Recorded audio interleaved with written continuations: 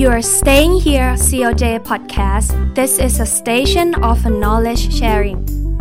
COJ Podcast ขอนำเสนอรายการกฎหมายใกล้ตัวรอบรั้วศาลเยาวชนสวัสดีค่ะผู้ฟังที่รับฟังทางช่องทาง COJ Podcast นะคะวันนี้ดิฉันสุปริยาอภิวัฒนากรสุจริตกุลผู้พิพากษาศาลเยาวชนและครอบครัวกลางได้รับมอบหมาย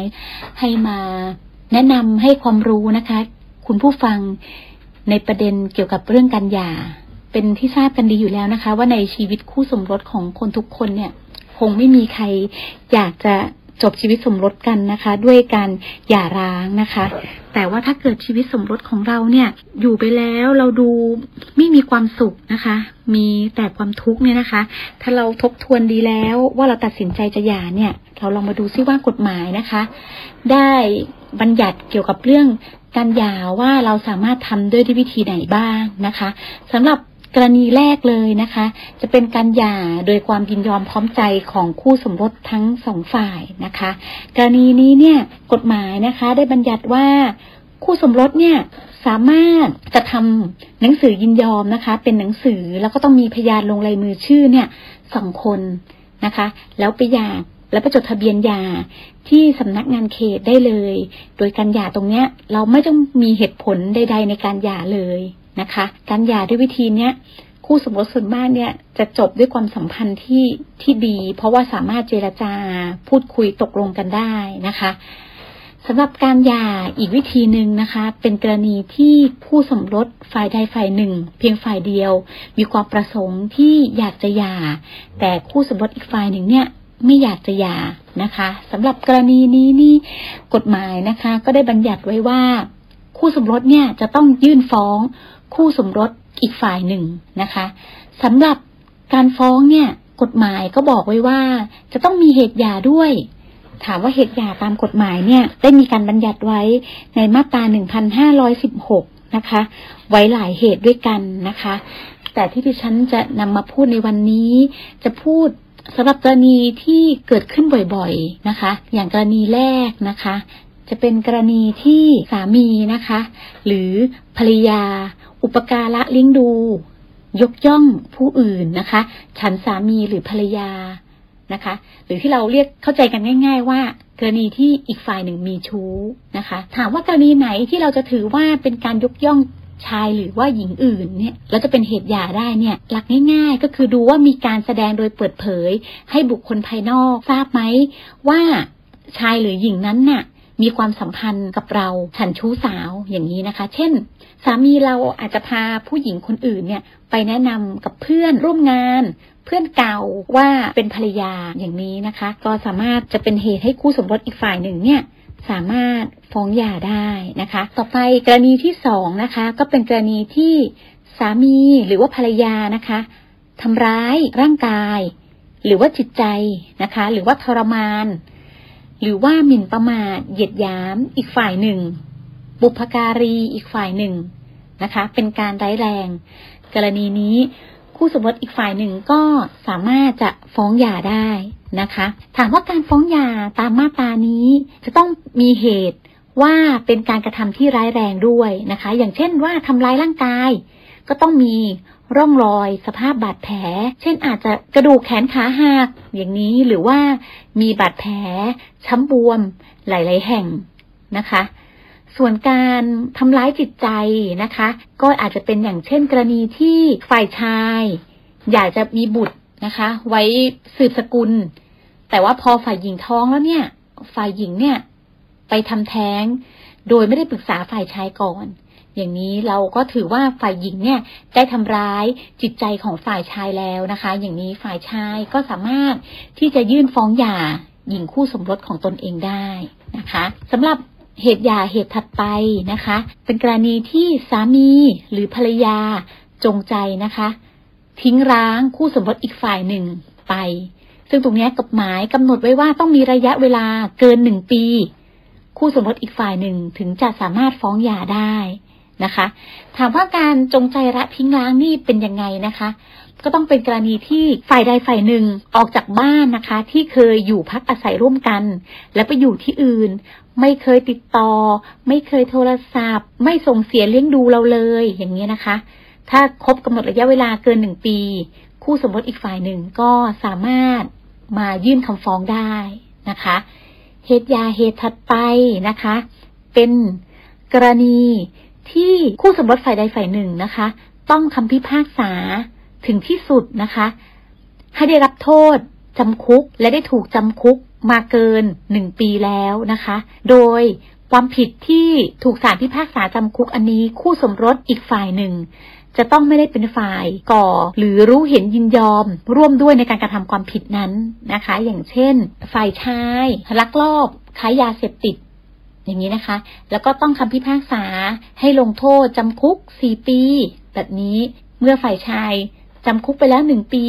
ฝ่ายหญิงก็สามารถที่จะมายื่นฟ้องขอหย่าจากฝ่ายชายได้นะคะถามว่าการเหตุหย่าตามกรณีนี้ที่บอกว่าจะต้องจำคุก1 ปีเนี่ยจะต้องเป็นโทษที่ได้รับจริงๆนะคะหมายถึงว่าต้องไปติดคุกจริงๆเลย1 ปีนะคะถ้าเกิดว่าเป็นกรณีที่ศาลรอการลงโทษอย่างนี้ไม่สามารถจะถือว่าเป็นเหตุฟ้องหย่านะคะตามมาตรานี้ได้ถามว่ากรณีที่บอกว่าต้องเป็นกรณีที่คู่สมรสอีกฝ่ายหนึ่งเนี่ยต้องไม่ได้เป็นผู้รู้เห็นเป็นใจด้วยเนี่ยเช่นกรณีไหนบ้างนะคะก็อย่างเช่นว่าถ้าเกิดสามีภรรยาคู่นี้ช่วยกันเลยไปลักทรัพย์ในจ้างแต่ต่อมาเนี่ยสามีเนี่ยถูกจับคนเดียวแต่ภรรยาเนี่ยไม่ได้ถูกจับด้วยต่อมาเนี่ยภรรยาจะมายื่นฟ้องหย่าสามี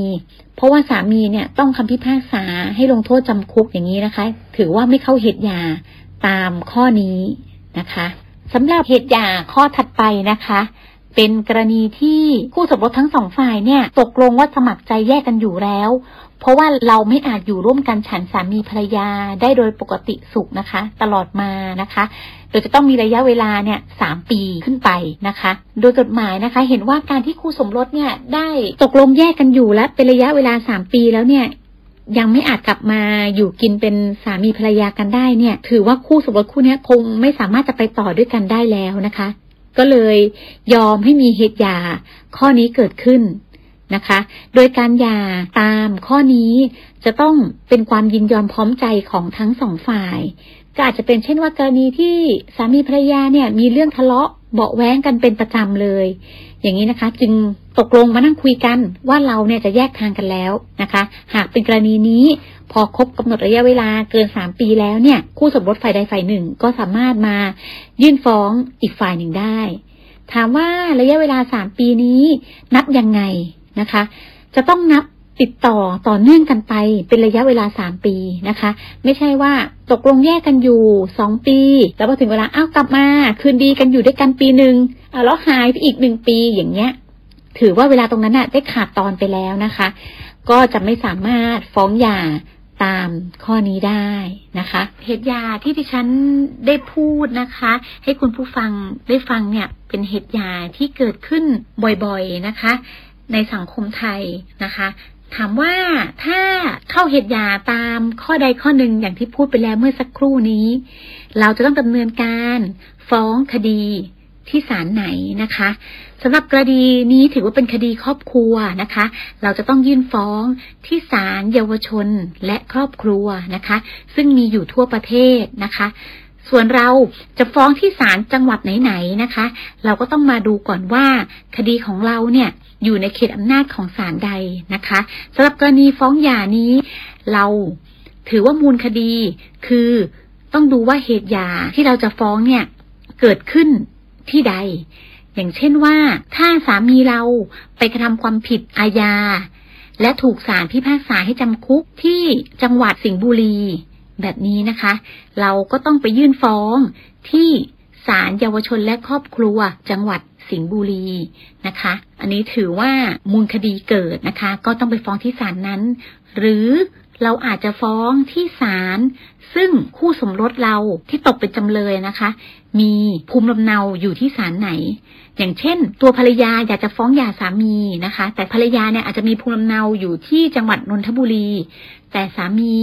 มีภูมิลำเนาอยู่ที่จังหวัดกรุงเทพมหานครอย่างนี้นะคะเราก็สามารถจะยื่นฟ้องสามีเรานะคะได้ที่ศาลเยาวชนและครอบครัวกลางได้นะคะ สำหรับการฟ้องคดีหย่านะคะถือว่าเป็นคดีไม่มีทุนทรัพย์นะคะเวลามาฟ้องคดีก็จะเสียค่าขึ้นศาลนะคะเพียง200 บาทนะคะเว้นแต่คดีฟ้องหย่านั้นจะมีพ่วงประเด็นอื่นๆมาด้วยนะคะเพราะว่าคดีหย่าเนี่ยบางทีพอเราหย่ากันแล้วเนี่ยเราก็จะมีตกลงเรื่องจะแบ่งสินสมรสกันนะคะซึ่งการแบ่งสินสมรสเนี่ยเราจะต้องมีการคำนวณทุนทรัพย์นะคะว่าสินสมรสเนี่ยเป็นมูลค่าเท่าไหร่แล้วก็ต้องเสียค่าขึ้นศาลเป็นอีกกรณีหนึ่งนะคะหรือว่ากรณีที่เรียกค่าทดแทนจากหญิงหรือชายชู้นะคะกรณีนี้ก็ต้องเสียค่าขึ้นศาลตามจำนวนทุนทรัพย์นะคะซึ่งจะเพิ่มมากขึ้นถ้าเกิดทุนทรัพย์ของคดีเนี่ยมากเราก็จะเสียค่าขึ้นศาลเพิ่มมากขึ้นด้วยนะคะ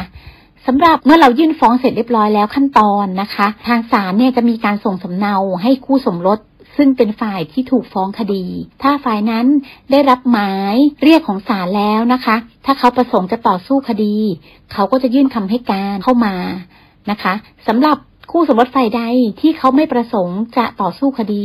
เขาก็จะไม่ยื่นคำให้การนะคะศาลก็จะพิพากษาคดีไปฝ่ายเดียวนะคะส่วนคดีที่คู่สมรสเนี่ยยื่นคำให้การต่อสู้คดีนะคะเนื่องจากคดีฟ้องหย่าเนี่ยเป็นคดีครอบครัวนะคะกฎหมายเนี่ยก็จะบัญญัติไว้ว่าศาลจะต้องทำการไกล่เกลี่ยคู่ความทั้งสองฝ่ายก่อนนะคะเราก็จะมีผู้ไกล่เกลี่ยนะคะที่มีความรู้ความสามารถเนี่ยจะมาเจรจาไกล่เกลี่ยกันก่อนเผื่อว่าคู่สมรสเนี่ยจะสามารถเจรจา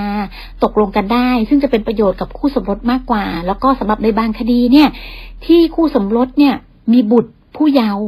นะคะการที่เราเจรจาตกลงกันได้ก็จะสามารถพูดคุยตกลงเกี่ยวกับเรื่องอำนาจปกครองบุตรการอุปการะเลี้ยงดูบุตรนะคะซึ่งจะเป็นประโยชน์กับผู้เยาว์ซึ่งเป็นบุตรหลานของเราทั้งนั้นนะคะแต่หากว่าคดีใดเนี่ยพูดคุยกันแล้วเจรจาไกล่เกลี่ยแล้วก็ไม่สามารถที่จะเจรจาตกลงกันได้ศาลก็จะทำการสืบพยานทั้งสองฝ่ายนะคะแล้วก็จะมีคำพิพากษาให้หย่าหรือยกฟ้องแล้วแต่พยานที่แต่ละฝ่ายจะสืบนะคะอันนี้ก็เป็นเกี่ยวกับเรื่องประเด็นการหย่านะคะคร่าวๆหวังว่าคุณผู้ฟังเนี่ยจะได้รับความรู้ความเข้าใจข้อกฎหมายนะคะเกี่ยวกับประเด็นเรื่องการหย่านะคะสวัสดีค่ะ